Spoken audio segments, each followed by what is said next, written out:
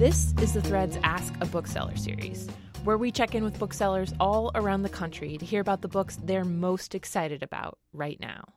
I'm Tracy Mumford, a producer for NPR's The Thread, and this week I spoke with Ronald Davis, co-owner of Wild Fig Books and Coffee in Lexington, Kentucky. And Ron recommends the graphic novel Beautiful Darkness by Fabian Vellman and Kara Squett. It's an unsettling anti-fairy tale of sorts. I don't have a lot of time during the day to read. I read the book on hours here at the store, and I sat down to kind of read the first few pages and flip through it. So once I started reading it, I finished the whole thing.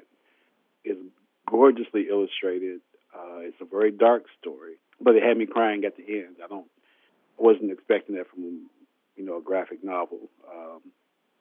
But the story of these woodland fairies who the dark part is how these fairies treat each other. You grow up with all these fairy tales and stuff. You're not used to seeing sprites be this vicious toward each other. It's almost like the Pan's Labyrinth type of thing.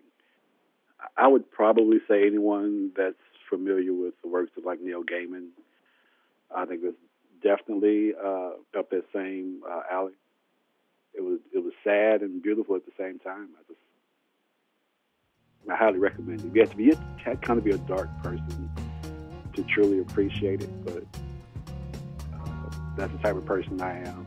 That was Ronald Davis of Wild Fig Books and Coffee in Lexington, Kentucky, recommending Beautiful Darkness, a graphic novel by Fabian Vellman and Kara Squett.